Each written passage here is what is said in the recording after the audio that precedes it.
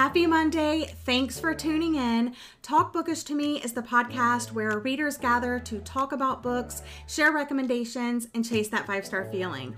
I'm your host, Gwen, and today I'm joined by Haley. She's back to get chatty about mental health representation in fiction. As a therapist, mental health advocate, and of course a reader, I'm sure she's going to have lots to say. Yes, I'm Haley. Thank you so much for having me on. I have a YouTube channel. I'm a big part of BookTube in the community. Love the BookTube community. I'm a therapist, as Gwen mentioned, so I have a lot of expertise in this area, and I try to always incorporate mental health rep and discussions of mental health into my book reviews. I just can't help but recognize that. So I just started my practice about 3 months ago. I moved into private practice from agency work. So that's kind of what I have going on. And of course, my YouTube channel is just Haley Hughes, but it's a very fun balance between booktubing and therapizing, and I love it. Wouldn't want it any other way. So not only did I think that this would just make for a general good discussion, but May is actually Mental Health Awareness Month, and millions of Americans and people around the world face the reality of living with a mental illness. I'm sure you know this, but maybe listeners do not. During May in the U.S., the National Alliance of Mental Illness joins the national movement to raise awareness. For 2022, they're amplifying the message Together for Mental Health. Check the notes of today's show for resource links. But before we get into this topic today, I'm going to ask the general questions that I love to ask, and that is, what's the last book you gave 5 stars to? That would be Fierce Kingdom by Jen Phillips. I don't know if you've read it. I have read it. Okay, so it is like a trip. It is just a 3-hour, the whole book takes place over 3 hours. Super fast-paced thriller about a mother and son that get stuck in a zoo. And I was in it for every single second. It felt like the same feeling that No Exit gave me. And I'm always chasing that fast-paced thriller feeling. So that was an easy that action-packed movie type. Yes. It was, and it's a shorter book too. And I'm surprised I don't hear more people talking about it. It was so underrated. I actually bought it from one of my subscribers from her Pango Books store. And I was like, girl, did you not like this? Why did you sell this to me? Because I'm going to cherish this book forever. Yeah, it's a wild ride for sure. And I'm sure moms everywhere that are reading it are just terrified of something like this happening because... Woo, it's a deep one, but I really enjoyed it. I'm glad you did too. What book has been on your TBR the longest, and why haven't you read it yet? So I actually had to look this one up, and on my story graph, it said that I added Small Sacrifices by Ann Rule. That was the first book that I put on my TBR that I haven't read. And it is 500 pages long, which is definitely working against it. But I feel like I'm moving away from reading true crime. I'm kind of just trying to figure out how I feel about the genre in general, especially when it's true crime published in the 80s and 90s. It can feel more salacious and exploitative of survivors and victims rather than what I would be looking into true crime for, which is just the psychology aspects of it and seeing how the case was handled. So I'm just kind of in a weird place with true crime, and I'm not sure if I'll ever get to the very first book on my TBR. Yeah, I mean, that's totally valid. You bring up some really good discussions already. It's kind of almost historical, but it's historical true crime, and it's a wild ride for sure. Yeah. All right, so pick your poison. What's your favorite book of all time, or who's your favorite author? I think this answer is pretty much the same. Everybody knows I'm the biggest Karen Slaughter stan of all time, and my all-time favorite book is Pretty Girls by Karen Slaughter. It was the first thriller I ever read that it felt like a perfect book to me. It brought the darkness and the gore and the torture and the crazy twists that I love in a thriller. but it mixed in social commentary, and I had never seen that in a thriller before. I always read just like very basic domestic thrillers that didn't have a lot to say. So once I discovered that that exists out there, I was like blown away, and now it's my mission to find thrillers that actually have something to say. Yeah, dark, gritty, and something to say. Those are like the Yes. trinity of like a good thriller book. So I thought we would also talk about like if we're currently reading anything. I recently started, like I think a couple days ago, I started reading The Other Black Girl by Zakiya Dalila Harris. And this is about basically the publishing industry and these editorial assistants and how white that space can be. And we're talking about Wagner books in this one. So you have a 26-year-old editorial assistant, Nella Rogers. She's the only Black employee at the start. And she's kind of just fed up with like being the only Black girl working there, the microaggressions that she gets on the daily. And then another Black woman starts working there that was Harlem born and bred. And she feels like, I finally have like a comrade, you know, like we could talk about things that people know about. And they kind of form this like little friendship.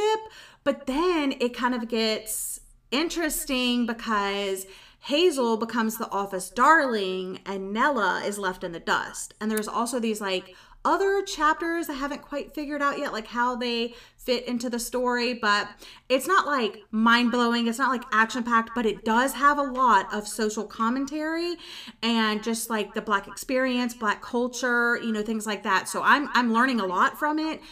Someone, I feel like I'm on the side of like knowing a lot already. So if a book like that can still teach me, I'm like, I need books that can still teach me something. So I'm really enjoying it for that aspect. And yeah, thumbs up for me so far.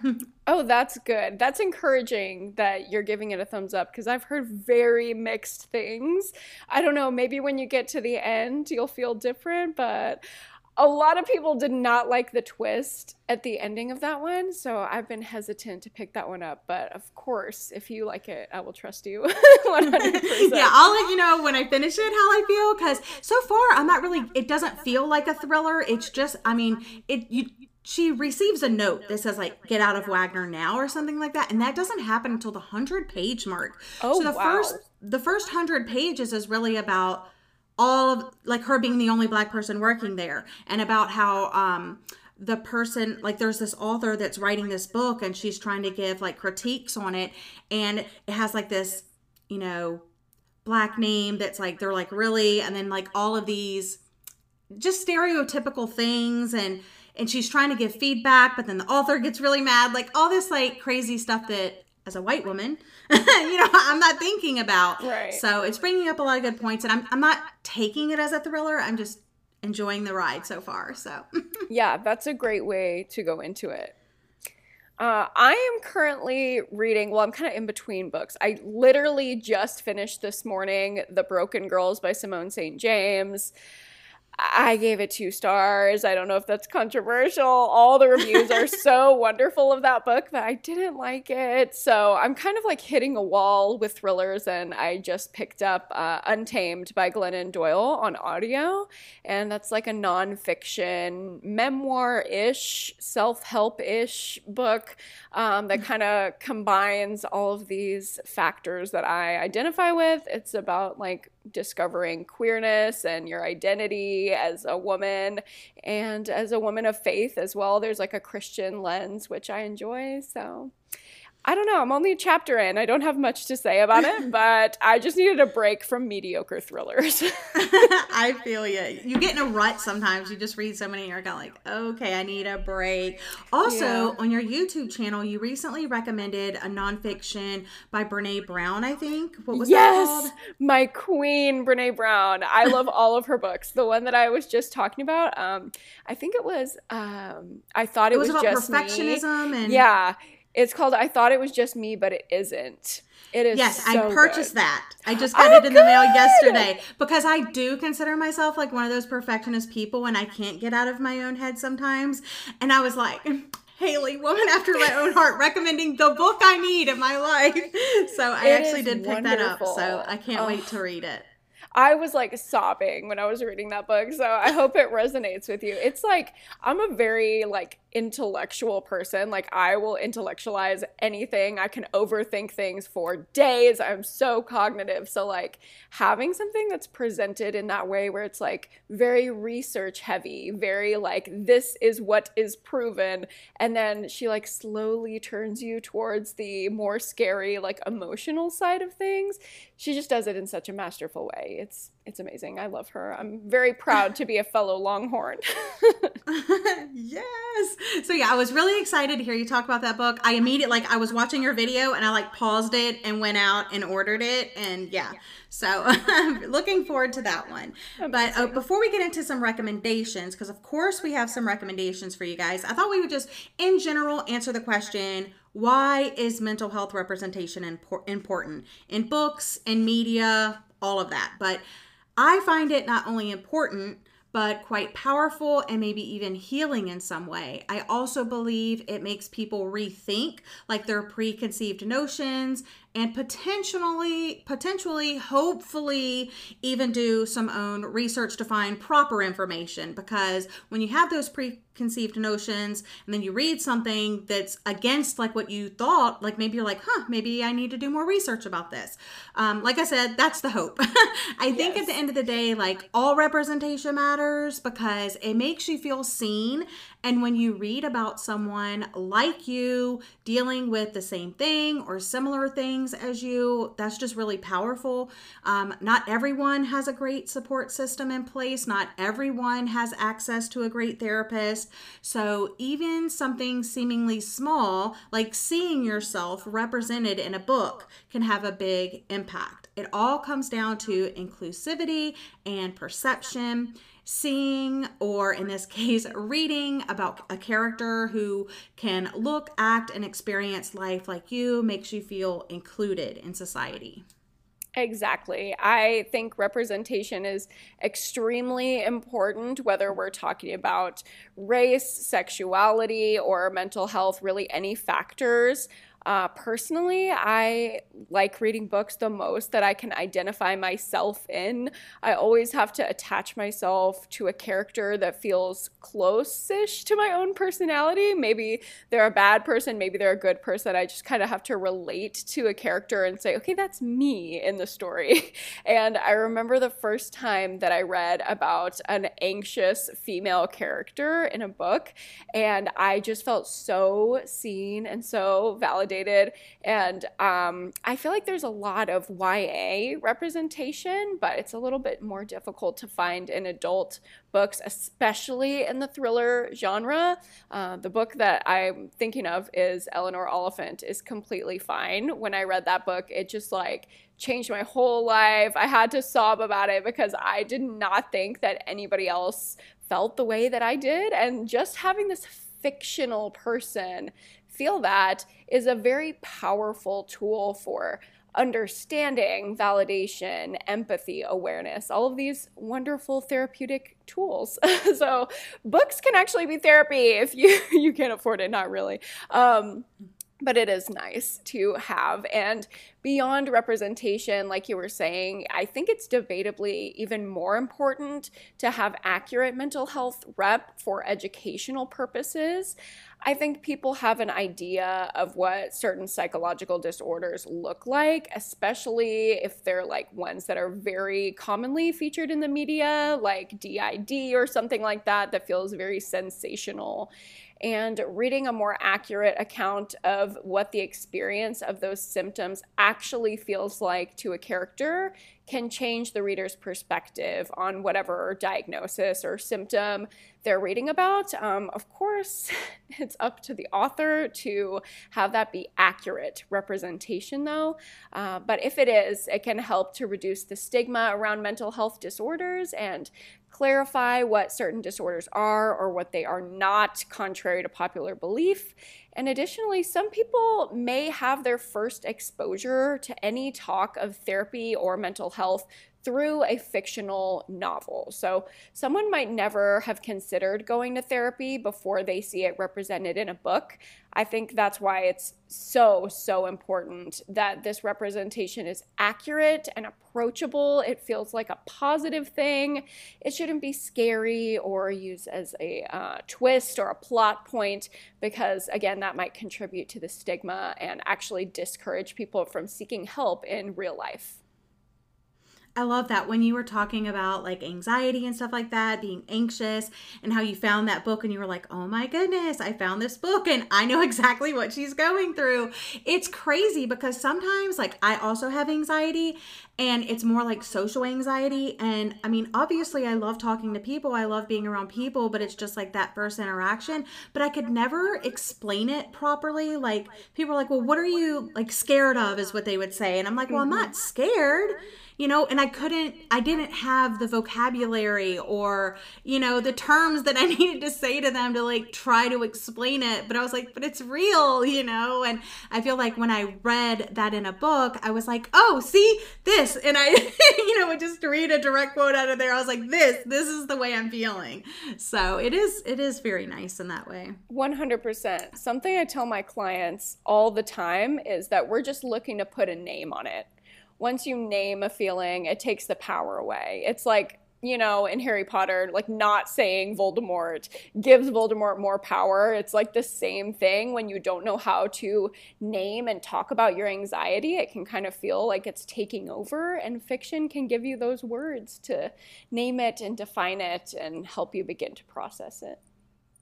Yeah, love that. So while shining a light on Mental Health Awareness Month, I thought it would be good to share some recommendations as well. It can be hard figuring out like, is this good representation? Is this bad representation? I suggest if you're unsure about what's being represented, like number one, that means that your heart's in the right spot. You're trying to figure it out because you want to, know. So good. Number two, the internet is your friend. It's available if you're able to get on the internet and do some searches. More than one search, guys. Don't just Google it, go to one thing, and then whatever that person says. And number three, like ask someone. Look for reviewers that have these mental illnesses, their reviews. Ask your family, ask your friends, ask more than one person, So anything else you would suggest, Haley? I think outside of just doing research, the best way to figure out if mental health rep is positive is just to look inwards and see if you feel empathy. If you feel aligned with a character that is facing a certain mental health challenge, the author has done their job. Mentally ill people should never be demonized in a book or made to be like the villain or the antagonist of the story because of their condition. So of course you can have a villain in a story that struggles with anxiety, but it shouldn't be framed as this person is evil because they have anxiety. And the same kind of goes for therapy rep. Any therapist character in a book should be represented in an ethical way.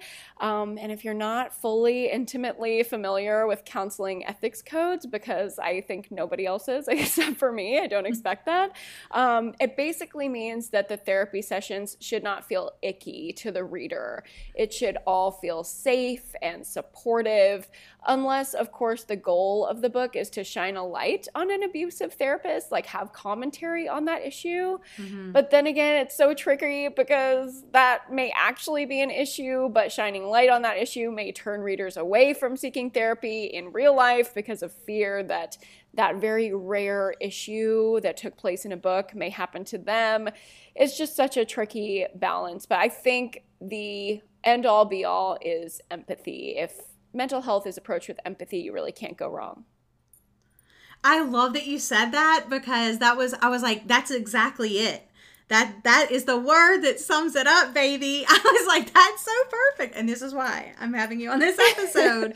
So, all right, jumping into some book recommendations now. As a reminder, all the books we mentioned today will be listed in the notes of today's episode. We have quite a few, so I know you don't have to get out a pen and paper. You can always reference this episode at a later time and just check out the books listed in the show notes. So my first set of recommendations are like YA books, and there are so many, like you mentioned earlier, YA books with mental health representation. And I think that is wonderful, because I think as adults, we're more familiar with like how to, display our emotions, talk about things, not all the time, but in general, I would say an adult is better at it than, a teenager, let's say. And so having this where they can say, oh, I'm kind of experiencing the same thing this person is. Maybe I should talk to my mom and dad. Like, I think that is wonderful.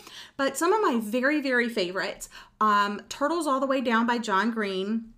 On the surface, Turtles All the Way Down is the story of 16-year-old Ozza, who is trying to solve a mystery of a fugitive billionaire. But the novel is really a revelation of what it's like to live with anxiety and obsessive compulsive disorder like OCD. Green has been very open about his own similar struggles, and this is his first book to tackle the subject so directly. Another one, Girl in Pieces by Kathleen Glasgow and Winter Girls by Laurie Halse Anderson. Neither of these are like easy reads, but I think they're just like poignant and transcendent, and if you deal with the things in here, I think you will 100% be seen. And finally, Obsessed, A Memoir of My Life with OCD by Alison Britz. I read this one back in 2017. And even though it's a memoir, it was like one of the first memoirs I have read in like up until that point for like a few years. So I was a little hesitant going in. They can be a little dry. They can be a little sometimes like factual when you really just kind of want the story a little bit more feel like fiction. You don't want it to read like a textbook, but this one was so approachable and it was just so in depth at the same time. So really liked those, and yeah. I have quite a few YA recommendations as well. First author I would recommend, literally her entire backlist, is Elizabeth Acevedo. My favorite of hers is The Poet X. But she touches on a lot of issues that are poignant, not just for adolescents, but for adults as well, like anxiety, grief, identity issues, social issues. Those are obviously really, really prominent in adolescence, and they can leave wounds that can be still pretty heavy for adults as well. And all of those themes are heavily featured in her books. She always deals with it in a way that feels really validating and supportive, not in a way that demonizes the people that are putting pressure on the kids. Like in The Poet X, it's about a girl who's really trying to find herself, and she copes with everything that's coming up for her with slam poetry. And there's a lot of criticism of her family, which obviously when we feel pressure from our family, there is an attempt to criticize them. But she really dives into it with, again, the magic word, empathy. And I think Elizabeth Acevedo does that in all of her books. Another one is Grown by Tiffany D. Jackson. This is the best YA thriller I have ever read. And I have also never seen better rep for the nervous system activation and trauma symptoms that follow sexual abuse. In this book, we follow a minor who is being groomed. And I think it can be great to kind of gain some understanding or feel seen if you yourself have gone through that. But it can also help people who have never gone through that, and even adult readers, to gain empathy for survivors of grooming and other sexual abuse without putting blame on the victim. Another one that is really great for depression rep is All the Bright Places by Jennifer Niven. I read this when I was depressed and I was 17. Oh, no. And, the whole world was falling apart. I didn't know what I wanted to do with my life. And it is definitely a heavy, heavy read. There's a lot of talk about suicide and depression and the experience of all of those symptoms. But I think if you're in it and you want to feel seen in it, this is a great one. Just make sure you're prepared. And the last one was actually my best book that I read in 2020, and that is The Black Flamingo by Dean Atta. This follows a queer, mixed-race main character. It's written in verse, and it chronicles how our main character just copes with various mental health struggles like familial trauma, insecurity, anxiety, isolation, discovering his queer identity. and it's absolutely phenomenal. He copes using the art of drag, and I'm a big Drag Race fan, so this book was perfect for me. Also, I do want to mention when I talk about identity and queerness in mental health, I'm not saying that that is a mental health diagnosis or a struggle. Obviously, being born queer is a wonderful thing. I think so. I think I'm wonderful. But it's very, very common that people in marginalized communities, like the LGBTQIA community, will have proportionately more mental health struggles. And my practice is based in queer therapy. So that's why I mentioned that, but it's definitely not a diagnosis or anything like that. Yeah, love that. So moving on to some adult recommendations now. I'll start with a classic, The Bell Jar by Sylvia Plath. It took me forever to finally read this book. I've wanted to read it for so long, and I wanted to own a copy because I knew it was a book I was going to fall in love with. It's a short book, but there's also so many covers, and I was like, which cover do I want to own? Which one can I get my hands on? But yeah, so keep in mind that some of the terminology used in this book may be out of date. Of course, with anything, it's always changing. I'm sure in your field, you could say something one day and then it's a totally different thing the 100%. next. You have to keep up with that all the time. So, of course, if these books are written even a year ago, I mean, I'm sure there's going to be something outdated. So just keep in mind, for all of the books that we mentioned today, that may be the case. But in this one, it tells the story of Esther Greenwood, who is completing an internship at a magazine in New York. It's meant to be like this glamorous, exciting experience, but the young writer finds herself feeling disenchanted and flat. And on her return home, she spirals into depression, resulting in suicide attempts, electroconvulsive therapy, and time in a mental institute. It was such a powerful read. It was very just well written on its own. Like even if it was talking about rainbow and sunshine and butterflies, like it was just well written, but then also it had this really deep dive look, and it also kind of mirrors Sylvia Plath's life. And it was just, I don't know, it was transcendent. It was written in 1963. So like I said, keep that in mind going in. Yeah, I love that one as well. And even though it's outdated, I think, looking beyond the terminology, just at the emotions and the depth that Sylvia Plath writes about, it's so, so relevant still today. My first adult recommendation would be If Only I Could Tell You by Hannah Beckerman.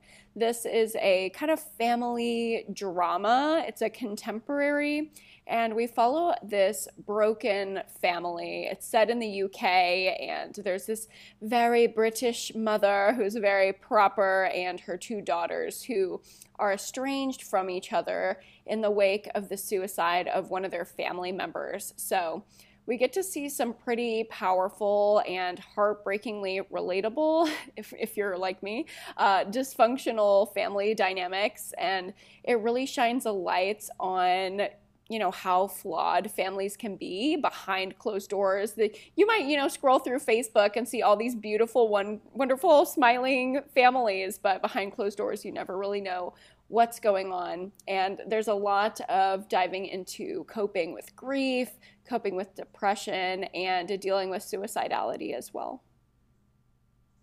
Very nice. So I recently read a couple books by Lucinda Berry. You did too. And I was so excited with the results of that video. But they just really stood out to me. The first one being The Perfect Child, and the second, Saving Noah. Those were my two favorites that I read of the four that I read. Same. Dr. Lucinda Berry is a former clinical psychologist and leading researcher in childhood trauma. And I think you don't even have to read the back of the book to know that. Because it just is so, you're like, yep, this is someone that knows what she's talking about. So now she spends her days, of course, writing full time, where she uses her clinical experience to blur the line between fiction and nonfiction. She enjoys taking her readers on a journey through the dark recesses of the human psyche, and boy, does she go there. So both of these are, I guess, quote unquote, a thriller, if you want to throw them in a genre. But I think they kind of break that bounds of the genre, because it talks about so many other things. And my mind was blown at like how interesting the stories were, how I was just hanging on to her every word. And, you know, they do have therapy in these books, like you were talking about earlier. And when I was like, oh, Haley needs to read these books. And then you did. So yeah, tell me a little bit about Lucinda Berry. Like, what did you think overall? Like, I was just so, I want to be Lucinda Berry when I grow up. Seriously, I'm not kidding you. Like, when I'm ready to retire from my practice, I will be picking up a thriller writing hobby. I don't know if I could do it as brilliantly as she does, but I love the idea of making a thriller that still has like the darkness and the twists that we want without glorifying really shoddy mental health rep. Like, all of the therapy rep in her books is fabulous. And in Saving Noah, I mean, I've never seen mainstream representation for paraphilia, which is basically just a class of mental health disorders around sexual dysfunction. And pedophilic disorder is really what the focus of Saving Noah is. It follows a teenager who is trying to cope with pedophilic disorder. It's oftentimes really demonized. Obviously, it's one of the biggest challenges of becoming a therapist is coping with how will I find empathy and unconditional positive regard for somebody who has touched children inappropriately. It feels almost impossible, but if you become a therapist, you understand what that journey looks like. And I think Lucinda Berry really gives the average person who doesn't have to do that a look into how that empathy can develop and what it's like to really feel that unconditional positive regard for any person, no matter what they're struggling with. I know, that's correct. We're back to that magic word, empathy. That's exactly it, because so many people think like it's like that moral dilemma thing that people always talk about. They're like, how can this happen and I'm okay with it type thing. Not that you're okay with it, but you know, you're like, you develop that empathy for that character where maybe initially going in you didn't think you were going to, or you're like, how did this work, or you know, how's this going to play out? But yeah, she did that. And oh, so good. I'm ordering like all of her books. Like I just want to own her whole, like all of the books, because oh, so good. I don't know if this episode is going to come out in May, but if it is, then y'all have to go run to Kindle Unlimited and download her new book. I think it's called Under Her Care. It is like free right now. Amazon is doing a thing where it's going to be $4.99 when it comes out, but you can get an advanced copy for free. So if you want to try out some Lucinda Berry, now's the time. Yes, for sure.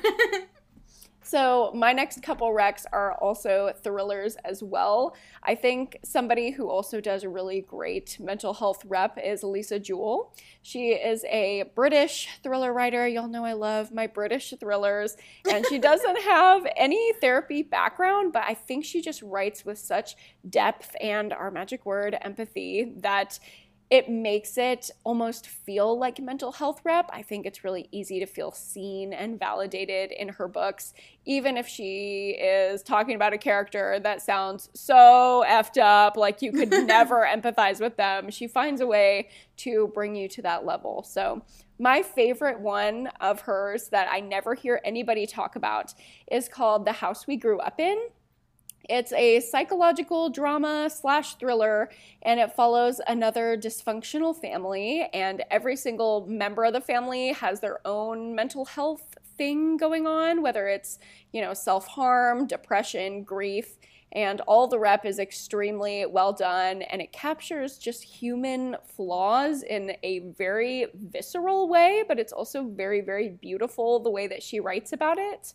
And I think the most interesting character is the matriarch of the family. She recently passed away, and throughout her life, she struggled with hoarding disorder, which is another one that is super sensationalized in the media. You always see really, really horrible, lacking empathy representation for hoarding disorder. Like if you turn on TLC, there's an 80% chance you're going to see somebody just absolutely being destroyed for their mental illness. So the story begins when all of this mother's children have to meet up and clean out her house in the wake of her passing, and it's just stuff everywhere. And as they're man. cleaning out and going through the stuff that she hoarded, they're gaining understanding for their mom. It is so, so sweet. Oh my goodness, it almost like brings a tear to my eye. That is one I have not read, and I know you've talked about it. I need to pick that one up. It is So that's another going on my one TBR. like Saving Noah, where you just know that these people, every single one of them, have so many flaws, but you feel so much empathy for every single one of them. And then her newest release I also thought was great. It's called The Night She Disappeared. It's more of a thriller than the last one, and it dives into grief, loss, depression, trauma, and it also has representation for romantic partner abuse. We follow the disappearance of Tallulah, who is a very responsible teen mother. She went missing when she uncharacteristically attended a house party. She's not one to go out and party. She's always at home with her kid. And the one time she goes out, she does not come home. So her grandmother is searching for her for years and years. And as she's going through her things, she uncovers the secret struggles that Tallulah was coping with behind the scenes of this very responsible veneer. There's also representation in here for identity questioning, sexuality questioning. Our main character has to grow up super, super fast. Being a teen mom, she gets pregnant at 16 and never gets the chance to really discover who she is. So hearing about that journey for me was also really, really great. And I felt super represented. I feel like there's very, very little queer rep in domestic thrillers, especially, that's done well. So we'd love to see that. Yeah, I really loved that one. That was a good one. My next recommendation is Marbles, Mania, Depression, Michelangelo, and Me by Ellen Forney. Now, this is a graphic memoir, and it's the first time I've ever read a graphic memoir, but it tells like the author's like of her bipolar disorder, and it's woven together with stories of other bipolar artists and writers and stuff like that. And it's almost like, I mean, I definitely don't know much about, you know, the disorder, but I felt like I could see it on page represented as art. And that was very powerful. You know, like if you hear a song that kind of represents something or a piece of art, it was like otherworldly almost. Like I was just like, I'm actually seeing this on page, but she's also telling me about it. And it was just, that was very interesting. So if you're into graphic, like novels, this is a graphic memoir, definitely check it out. Moving on to a couple of new releases I would like to recommend. The first is Weather Girl by Rachel Lynn Solomon. This had so much representation in it, even outside of like mental health. But in this one, Ari's depression is mostly manageable, and it's taken her nearly a decade to get to that point, thanks to her therapist. And she's highlighted as a neurodiverse heroine that's on medication. She goes to therapy and is also falling in love and thriving. Everything about that book, even if you don't like the story, the representation trumps all. Wow. Like, because the representation to me was just the most beautiful part of that story. Oh, I think I need that. Yeah, you do. It's a rom-com. So, you know, even if you're not into rom-coms, I think it has plus size representation, but it's not the girl that's plus size. It's the guy that's plus size. I know. I was living. Yes. And the second one I want to recommend is a more recent read for me, and I've been talking about this book nonstop because it just hit so close to home for me and things that I'm dealing with my family, and it is The Swimmers by Julie Otsuka. This one is quite short. It's a tiny little book. I initially read it on audiobook because I couldn't get my hands on a physical copy. My library didn't have a copy. It's like $20 for this book. I was like, I'm just going to listen to it on audio. And that's how you know I really wanted to read it, because I never just listen. But I did. And then I fell in love with it. And then I was, of course, like, Pango Books, here I come to get me some of The Swimmers, because, but this one, what happens to a group of obsessed recreational swimmers when a crack appears at the bottom of their local pool? Like, what does this have to do with anything? So that's kind of like the first part is you have these swimmers and it's all like this Greek chorus. We the swimmers do this and then we do that. And it's very interesting. But then the second part of the book, after the pool ultimately closes, it focuses in on one of the swimmers, Alice, Japanese American. I think she's like in her 80s. She's losing her memory. And the pool for her was like the final stand against the darkness and her encroaching dementia. And without like the other swimmers to like help her, and just like it totally changed up her routine. She's not going to the pool anymore. But there's this one chapter that like I'm even kind of getting choked up thinking about it. It was talking about all of the things that she remembered still. And it was like, you know, she remembers that she was married on this date and that we live on this street and da da da da. But she doesn't remember what she ate for breakfast. And I was just like, ah. So I am also dealing with a family member that is losing their memory and going through these exact things.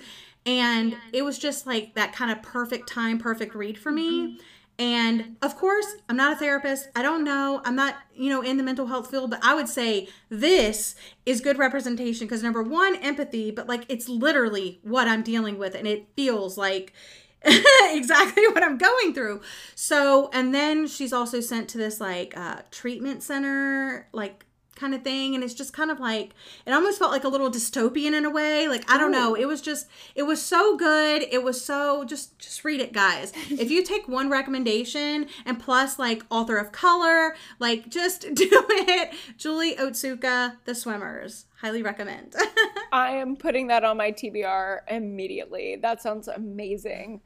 I have a couple new release recs as well. The first one is Hook, Line, and Sinker by Tessa Bailey. This is yet another contemporary romance, but this one surprised me with the mental health rep. It was wonderful. Some of the best that I've seen in the romance genre ever.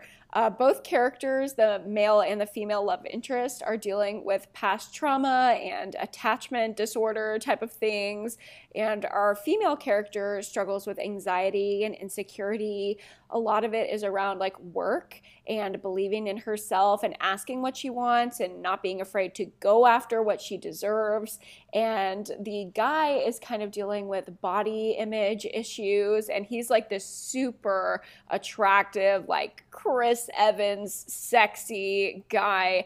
And seeing the way that he is dealing with this like past trauma and insecurity about his sexuality and his body was just really interesting representation that I don't think we get a lot, but I love seeing the way that each of the partners help the other one through their individual struggles without like breaking any boundaries or sacrificing their own mental health to help the other person. It was just absolutely beautiful the way that it was done. It really felt like two people's own individual stories that came together with like this love, wonderful, happy ending rather than like the story of their romance. It was so emotional, and Tessa Bailey does that so well. And there's also therapy rep in there as well. It is so good. Nice. If you liked the first book in the series, It Happened One Summer, you're going to like this one even more. Like, I didn't think I could love anything more than It Happened One Summer, but this one did it for me. Nice. I'm excited now. It is so good. And then the last one I have is kind of off the wall. It is called You've Lost a Lot of Blood by Eric LaRocca. This is the author that wrote Things Have Changed Since We Last Spoke. Things Have Gotten Worse Since We Last Spoke. Yeah, that's the one. The titles are literally so long, but they are weird books. They're teeny tiny, short horror novellas, both of them. And this one is super metaphorical. So it doesn't have like direct, I feel so seen, kind of validating mental health rep. But if you like kind of weird metaphors about mental illness and the human psyche, you will enjoy this one. It's very gory, it's kind of off the wall, it's a little bit sci-fi, but again, if you like the kind of allegories for the human experience kind of thing, this is for you. I was like overthinking and overanalyzing every facet of this book, and I totally like lost myself in it. I was like, oh my God, this means this, and this totally makes me think of this, and this is how humans think about this, and conceptualizing like self-harm and all of these things. I was like, my therapist brain was totally activated by this book, and that's how I know that there's something in there that makes you think. So highly recommend for specific people. Yeah, specific people. Yeah, I do have that on my TBR. I liked his Things Have Gotten Worse, and so I think I'll like this one too. And people say if I liked that one, then I'll probably like this one too. Sure. So yeah, so I'm excited. And it's a tiny bit longer, so I'm excited about that. It looks longer. There are probably like 30 to 50 blank pages in there with just like little drawings. Yeah, it's very interesting. Okay, that is interesting. So I hope you guys, take some of these recommendations and go for it. Use that magic word empathy as you're trying to draw on, like, is this good? Is this bad? But while depictions of mental health in fiction can act to help and humanize, it can also potentially harm. So similar to portraying other marginalized groups, one-dimensional or poorly researched characters with mental health struggles can reinforce hurtful stereotypes and spread misinformation. Another common issue involves portraying mentally ill characters only at their lowest or as incapable. People with mental illnesses are capable of holding down jobs, pursuing goals, and seeing to the needs of their families, especially when supported by proper treatment. Not always the case, but they could still do those things without proper treatment. But just like, it goes back to like, let's not demonize these people. Like, these are things that they're having to deal with, and empathy, guys, empathy. Anyway, I just wanted to say thank you so much for sitting down and talking to me today about this, sharing your recommendations and just your general thoughts about mental health representation in fiction, especially because that's our wheelhouse. But yeah. Thank you so much for having me. I love talking about this stuff. I'm always willing to bring out my therapist brain. So if you want to pick my brain, come on over to my channel and leave me a comment about mental health. I love talking about it, especially in the context of books. That's like my two favorite things. Yeah, absolutely. Go to her channel. I'm going to have her social media links in the show notes. And any of your videos that you watch, you always, like, if it's in there, you're going to mention it. And you're going to say if it's good or bad. Yep. So go subscribe, follow along in her journey. And then follow along in mine by following me on Instagram at Talk Bookish Podcast. And check out the Talk Bookish to Me Patreon and become a night owl for $5 a month. Until next time, happy reading.